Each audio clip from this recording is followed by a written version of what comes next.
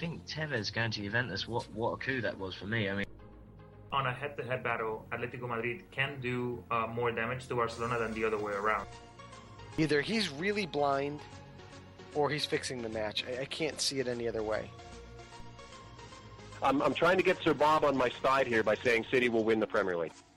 It is an upset. You would expect Man United to go and win there. Over $1 billion was paid in transfer fees between the clubs in Europe. It's football. It's damn football. Like Ferguson said, football. Bloody marvellous. Yeah, well, the celebration was, I can't believe I just scored against Mexico. At one point, Parma, I think it's only like 224 players under contract. Hey, they're going to throw me out of here, fellas. You're going to get me arrested on your show. If you're a serious talent, you're going back and you're playing for Santos. You know, you're going back to play for, like in Argentina, for River Plate or Boca Juniors, or you're going to Europe. He looked like the Ryan Giggs of old. He was more creative than any player on the pitch. He made Mata look stupid. He made Rooney look silly. Now, the Premier League is the most exciting league out there. I think it's probably the best marketed league without a question. When you look at the draw for the Champions League, you kind of say, well, all the pieces kind of fell into place for everybody except City. I am your host, Joe Usello. Sir Bob, Mike Orr. My co-host, Rob Rojas. My trusted co-host, Ben the Machine. Good evening, everyone, and welcome to episode 358 of Low Limit Football on this 29th of May, 2022. I'm your host, Joe Usello, and tonight, Real Madrid are the champions of Europe as Los Blancos earn their 14th title in the competition, defeating Liverpool 1-0 in Paris. We're going to look a lot deeper into the game, the competition in general, and have our reactions with our very special guest, Mr. Nima Tavale from SempreInter.com and the Italian Football Podcast. But first, let me get my co-host in here, Mr. Roberto Rojas. What's going on, my man? I'm good, Joe. I'm good. Obviously, coming off a really interesting Champions League final. Obviously, a lot to talk about, what's happening pregame, what happened during the match, and I think of the legacy for some of these teams as well, and a lot of these managers too, because I think there's a lot of storylines to discuss, and what better way to do it with the special guest that we have. Absolutely. So let's get him in here right now from SempreInter.com and the Italian Football Podcast, our great friend Nima Tavale joining us. Nima, buongiorno. How are you, man? I'm good. It's good to be with you. The summer's here finally, and the sun is shining. So I don't have anything to complain about. So I'm happy. Yeah. Well, and the summer's here, meaning that the transfer window is going to get opened up in a little bit. But we're not going to talk about that today. Let's enjoy what we saw yesterday, and that was the 1-0 victory for Real Madrid over Liverpool in the Champions League, their 14th title. They lead all clubs in this competition. And actually remarked in the broadcast yesterday, the only team that stands between Liverpool and Real Madrid as the most winning sides in this competition is AC Milan, who we know won the Scudetto and everything, which we haven't been online since then. Nima, I'm going to go to you first because I'd like your reaction to the match. I'll add my thoughts at the end, but I would like to know what you thought of the match overall, all aspects of it. No, the more the game went on, it just felt like Real Madrid and Ancelotti were in control of the situation. It just felt like that Liverpool created, obviously, chances, but Courtois just had that kind of zest about him of invincibility, that this was his night, and that kind of rubbed off on all of Real Madrid. So it felt like they could have played that game for another 2 hours and they still wouldn't have scored because he was so good. I mean, that shot in the first half, Mane's shot when he tips it into the post, I think it's so symptomatic of that. But it was a good game in terms of it was a high intensity game. I thought it was rather entertaining. And Liverpool did have their chances. They played well, but Real Madrid just this season have had this kind of, again, this feeling where, I mean, look at how they've gone through. It can't just be luck. What happened against PSG, City, Chelsea, and then all the way to the final. It just felt like this was their year. And Ancelotti, of course, was the tactical mastermind at the heart of that.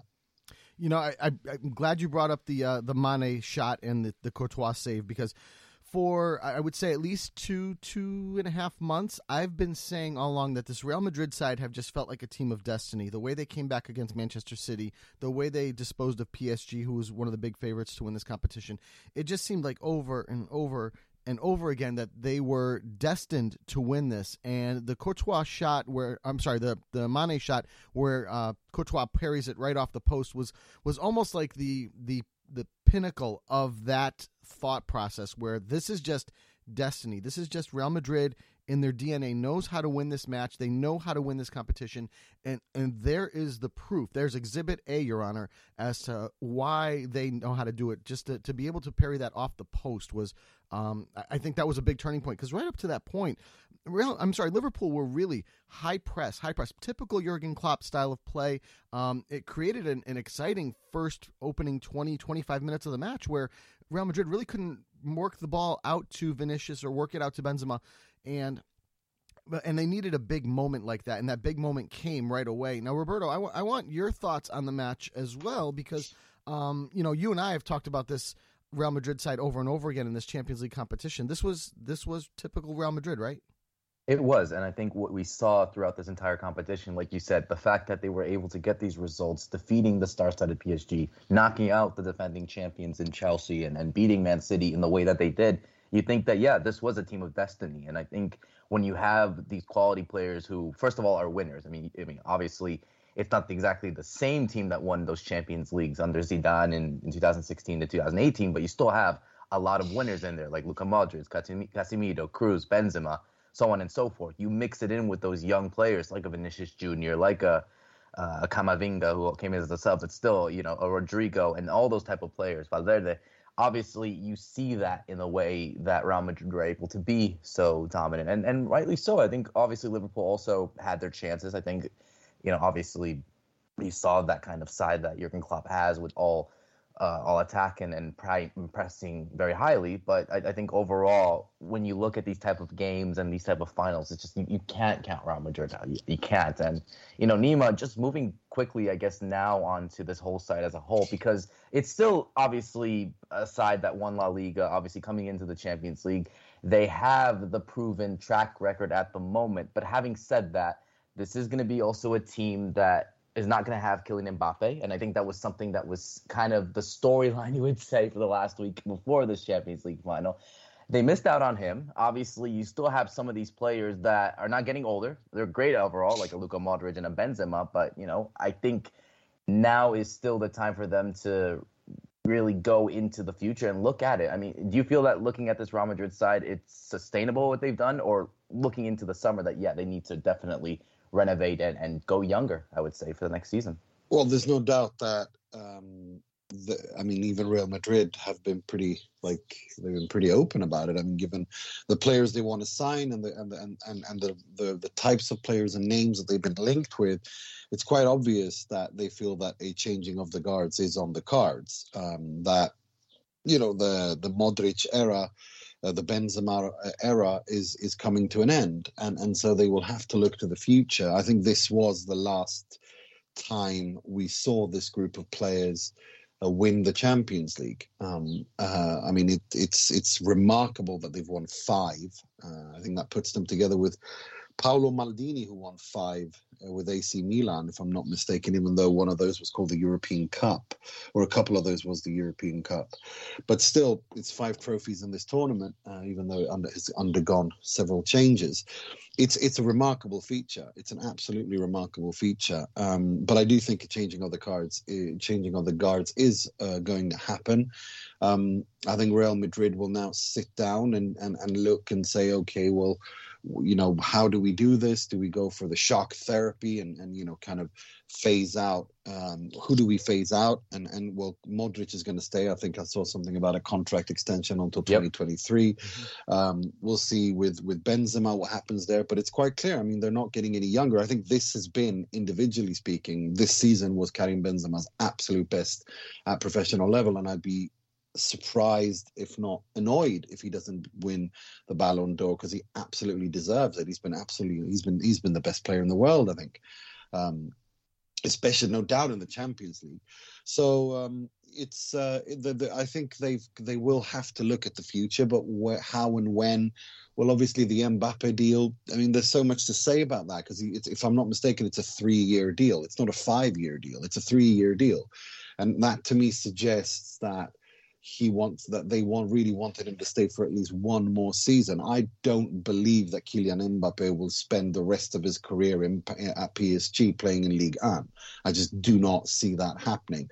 I think a move to Real Madrid will happen sooner or later. I think we will see him in the Premier League, maybe even after that, or something like that. I think this is a guy with clear.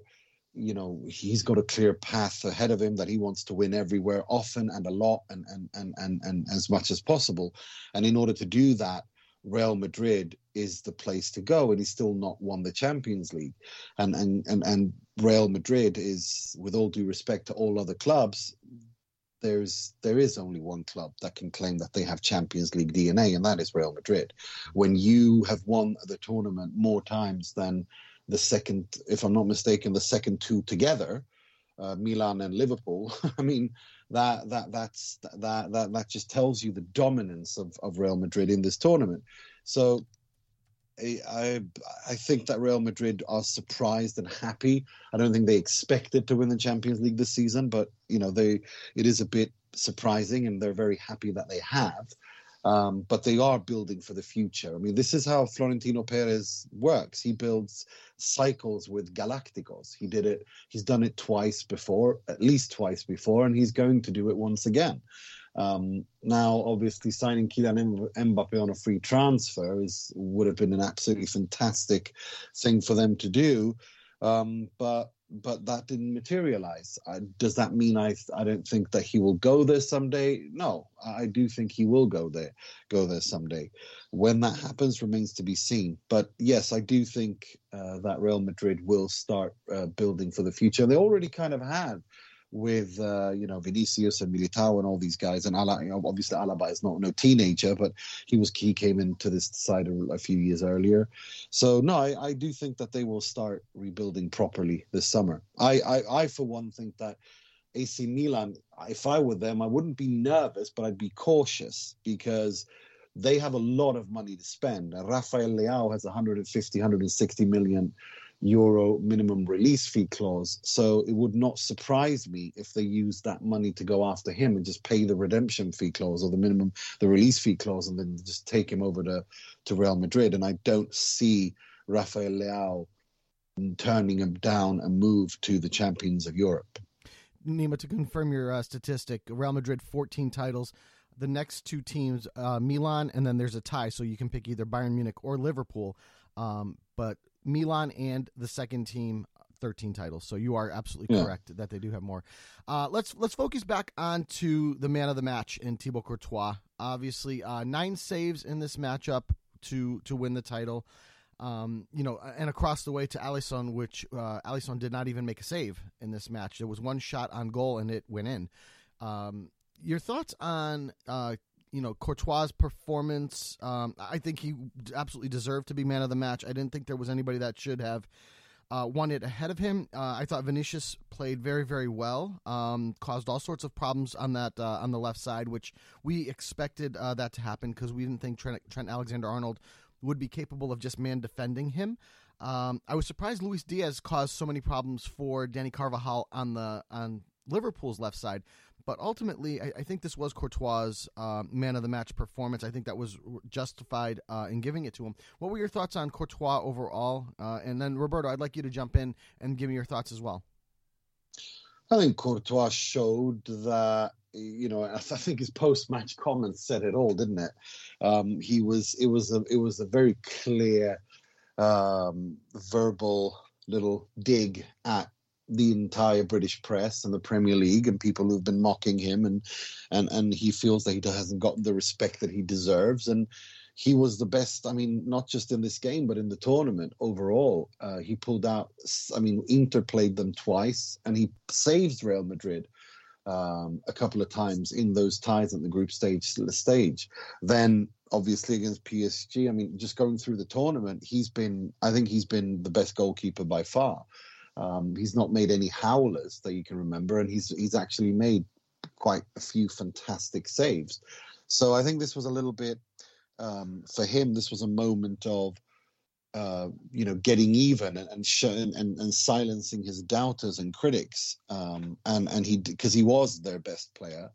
But to build on that point about one shot on target, I have to say I'm absolutely in love with the fact that they won it this way. I'm tired after 20 years of listening to how the tiki taka joga bonito is this, listening to this almost a cult of these people saying that this is the only way to play football and this is the real football, and if you are against this, you hate football, and they sound like cultists almost. I actually kind of like the fact that this kind of football won, because there's no truth to how you can play football.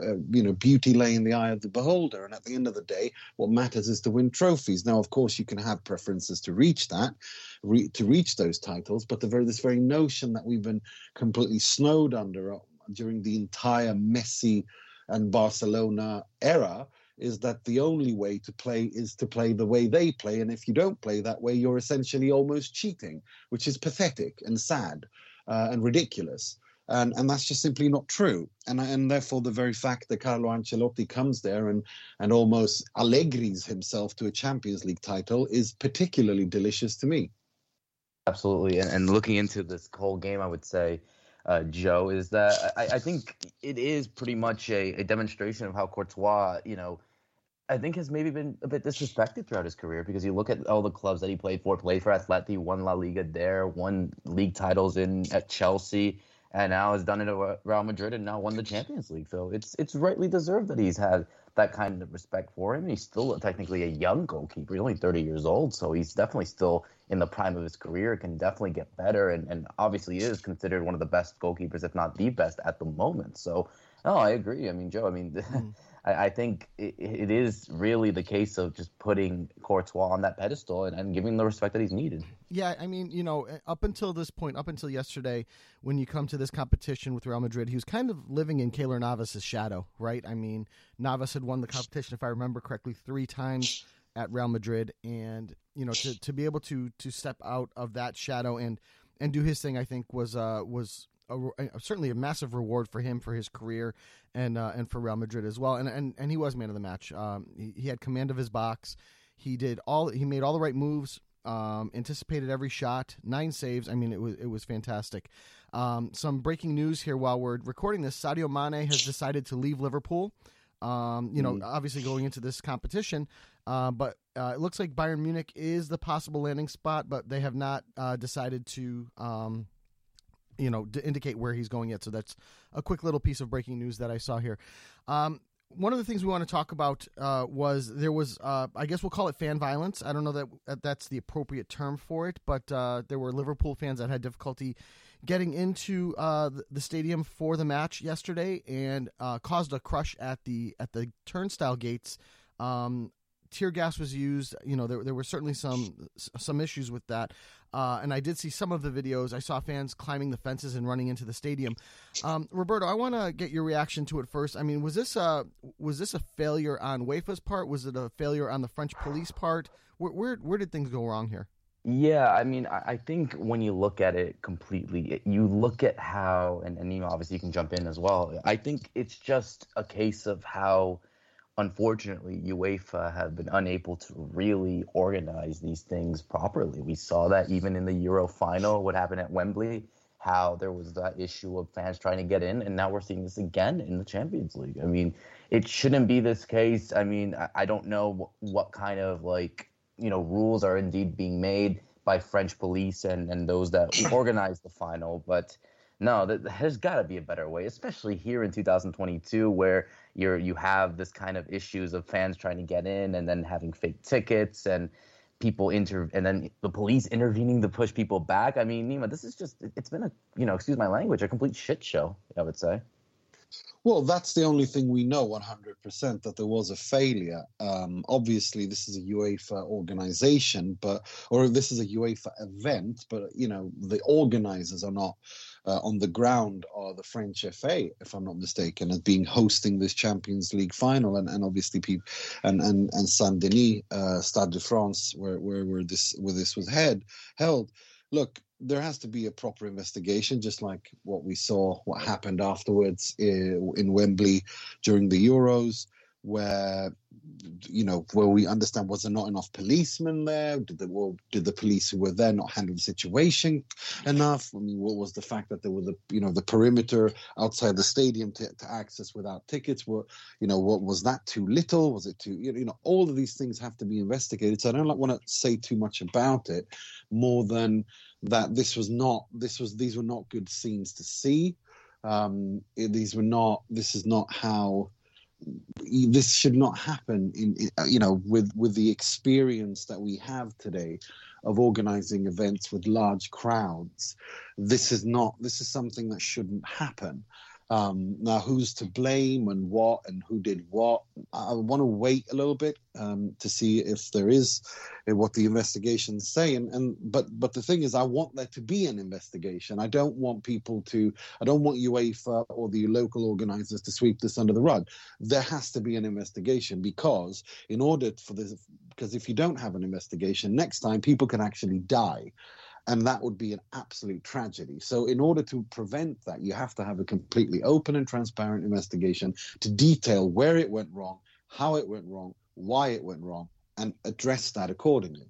Agreed, Nima. That they definitely need to dig up those answers. Do not sweep this incident under the rug, and make sure we don't want another Hazel. We don't want another Hillsborough. We don't want anything like that. And we've seen now for the past, the two latest UEFA men's final events, with pretty much similar, without being identical, but similar things happening, which put people's safety under question. I mean, both those people working there, but also people visiting, the fans coming in there. And was it a case of what we saw at Wembley, where they just bum rushed the stands, and the poor people who were working there just could not stop them, and the police were nowhere to be found?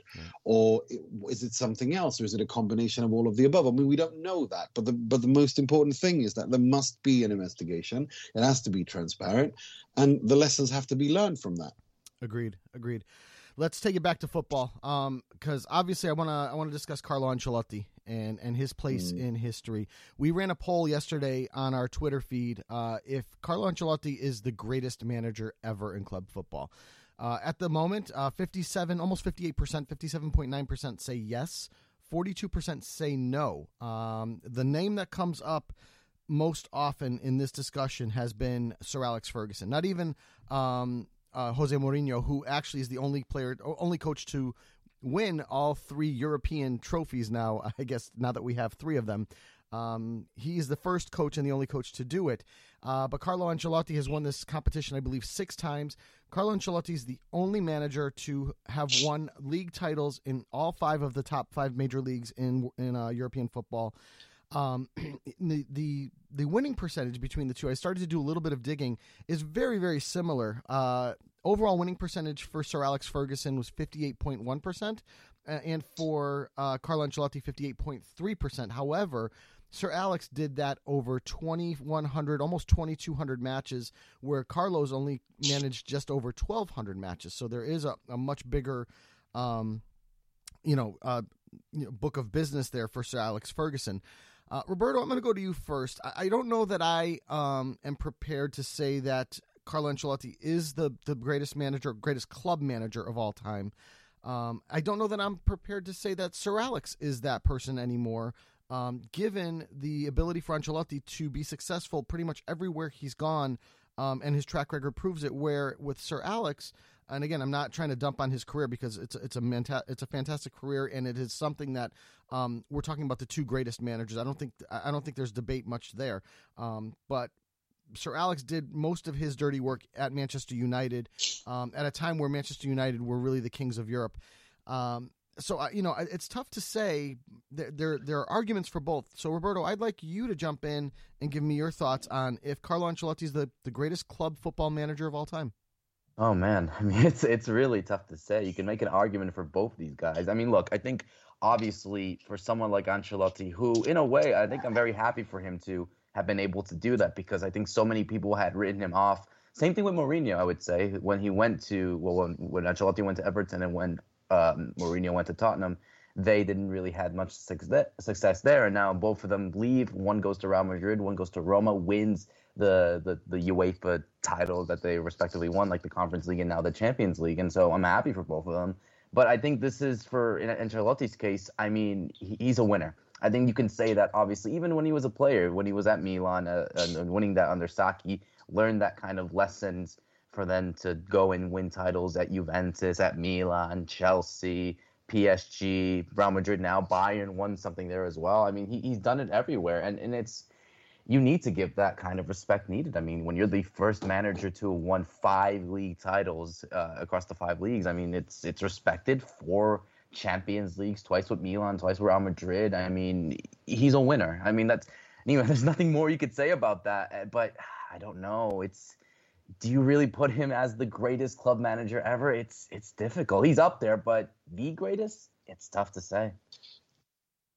I don't know. I think these things goes in cycles. I generally look at these things as going in cycles because, I mean, look, Giovanni Trapattoni won everything with Juventus in the 80s, literally everything at a club level. He won the Cup Winners' Cup, the European Cup, the UEFA Cup. He won everything in Italy. He won all the intercontinental cups. And then he went and did it with Inter as well, when he won the UEFA Cup and the Serie A in record-breaking fashion. That was that era. Before that, you had Ernst Happel. You have Helenio Herrera, Nereo Rocco, obviously Arrigo Sacchi. Look, you can divide these things into different eras. So for me, it's difficult to say who the greatest manager at club level is.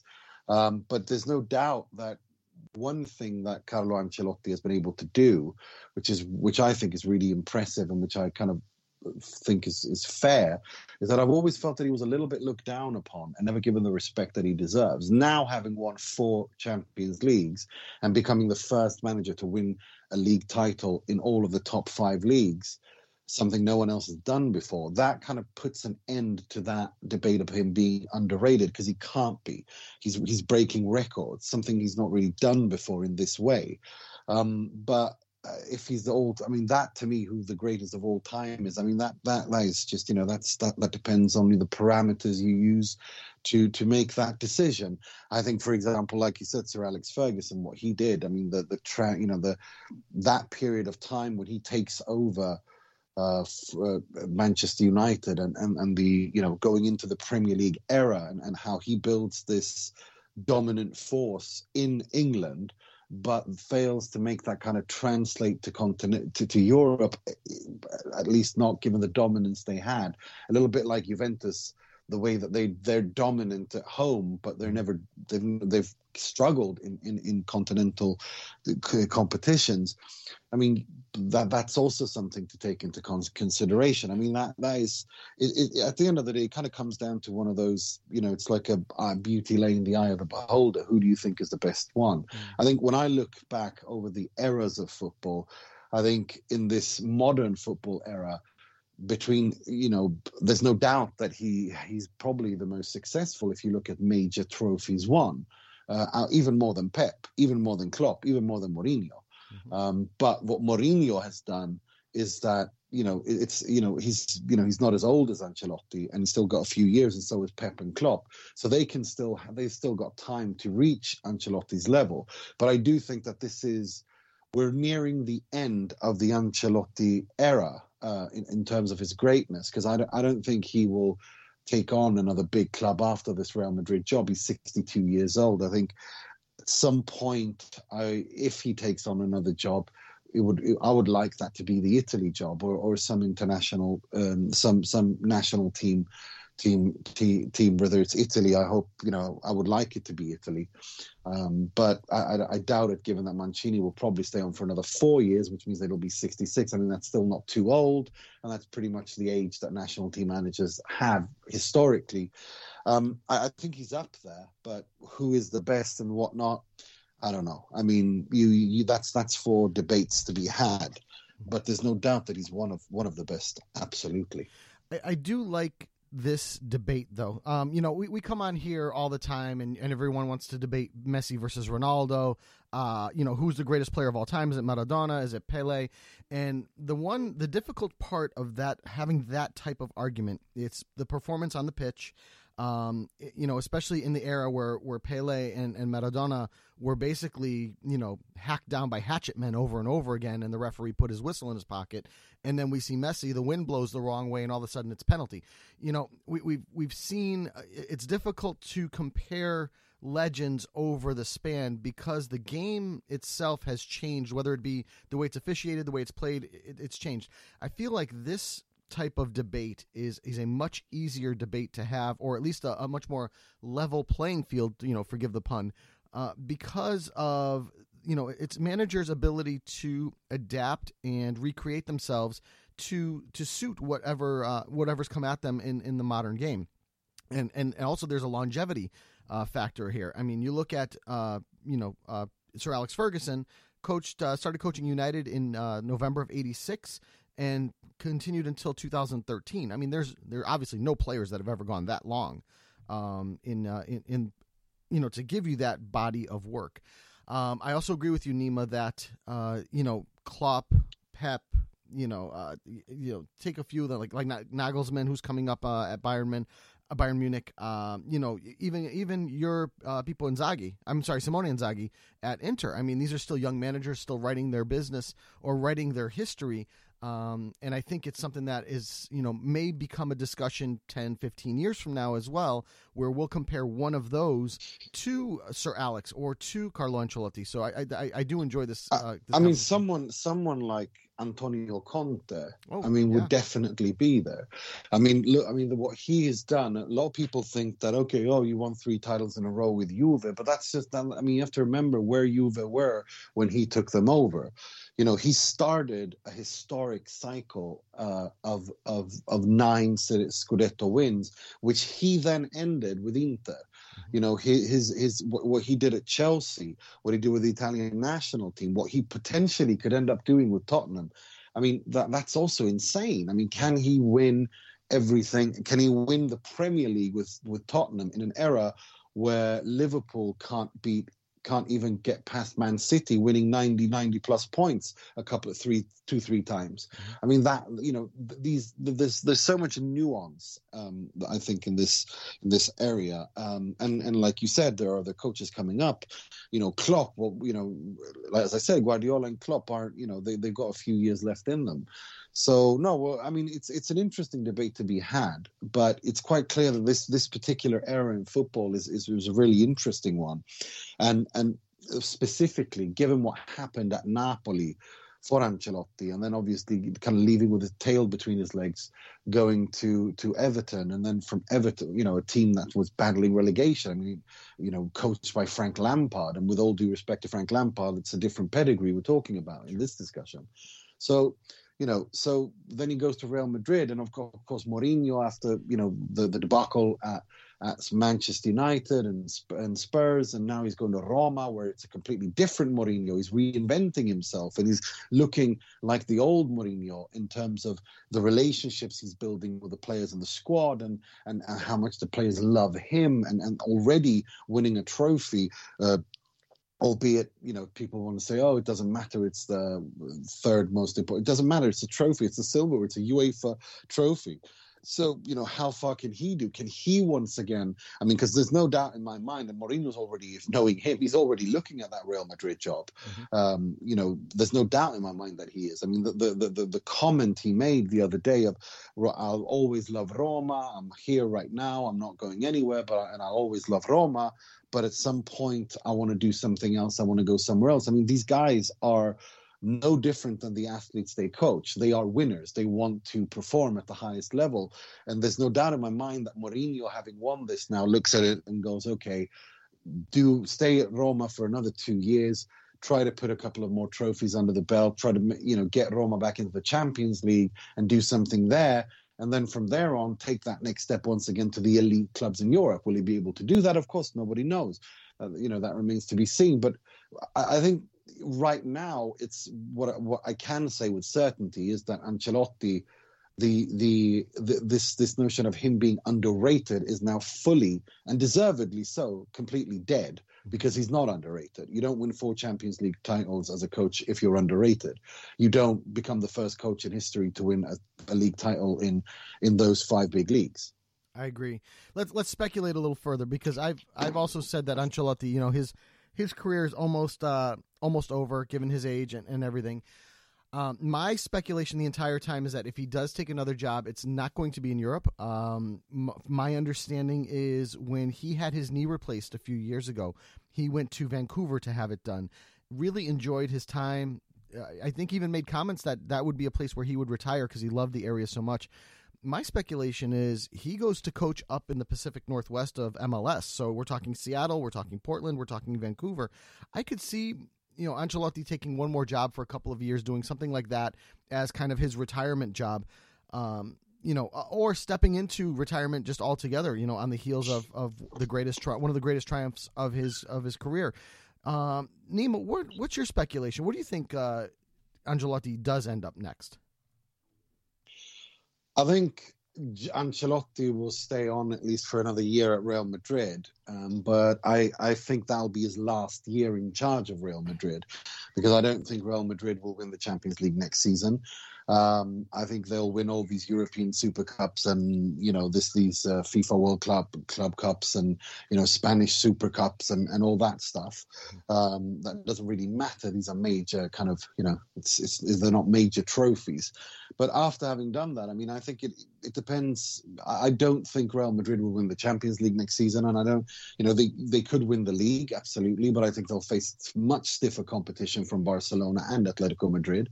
And I think that is how it will end with Real Madrid. I think that Real Madrid would want to kind of have a coach that is a bit more in line with their new kind of profile. Who that is, God only knows. But I do think this is his last year or years at Real Madrid. And then after that, I mean, it depends. Where does he go? Does he go to like you said, to the US, or does something open in the Premier League again? I mean, does someone, at Arsenal, but maybe Man United, if Ten Hag fails there, do they bring Carletto back? I mean, we know that Carlo Ancelotti's greatest strength is to kind of get the best out of what he's got. Would that be something that he'd be interested in? I think so.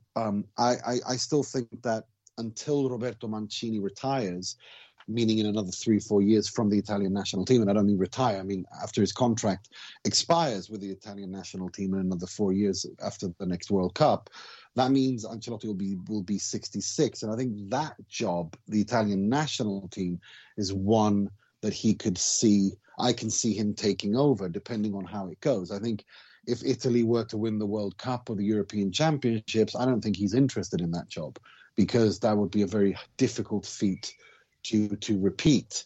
But if they don't, then the challenge is there. But yeah, I mean, it wouldn't surprise me if he kind of did what Lippi did after winning after his second tenure in charge of Italy, where he kind of became, he took over a few national teams here and there, and then he became this kind of senator of football, similar to almost like Del Bosque after his tenure with Spain. I think that is something that will happen to Ancelotti, but I do think he will coach international football, national team level. I mean, whether it's Italy or whoever, I do think that could happen. I think that's the next step. Roberto, what's your speculation?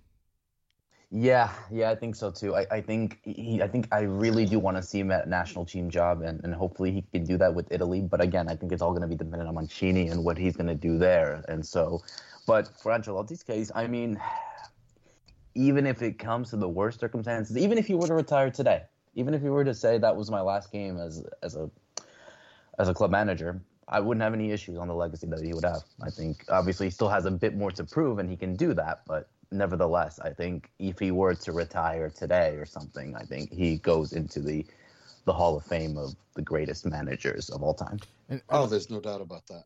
And just to add a little bit of a twist to my speculation about Ancelotti possibly moving to the Pacific Northwest, you're looking at a potential Club World Cup final between Brian Schmetzer at Seattle Sounders now and Carlo Ancelotti at Real Madrid, and then Ancelotti steps in and takes Schmetzer's role. I mean, that would be quite ironic.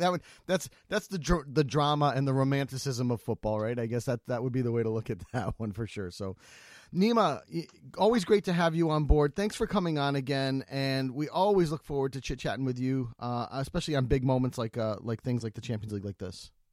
It's always a pleasure to be with you guys. I love what you guys do, and keep up the good work. Gotcha. And Mr. Roberto Rojas, we've got nothing else to chat about, so I'll hit the closing music. Let's do it. All right, here we go. So for episode 358 of Low Limit Football, special thanks again to Nima Tavale from Sempre Inter and the Italian Football Podcast for joining us. Next week, we'll start to crack open the egg known as the summer transfer window and all the crazy, crazy moves that will be happening this summer leading up to the 2022 World Cup. So for episode 358 of Low Limit Football, I'm Joe Usello. I'm Roberto Rojas. Thanks for listening, everyone, and good night.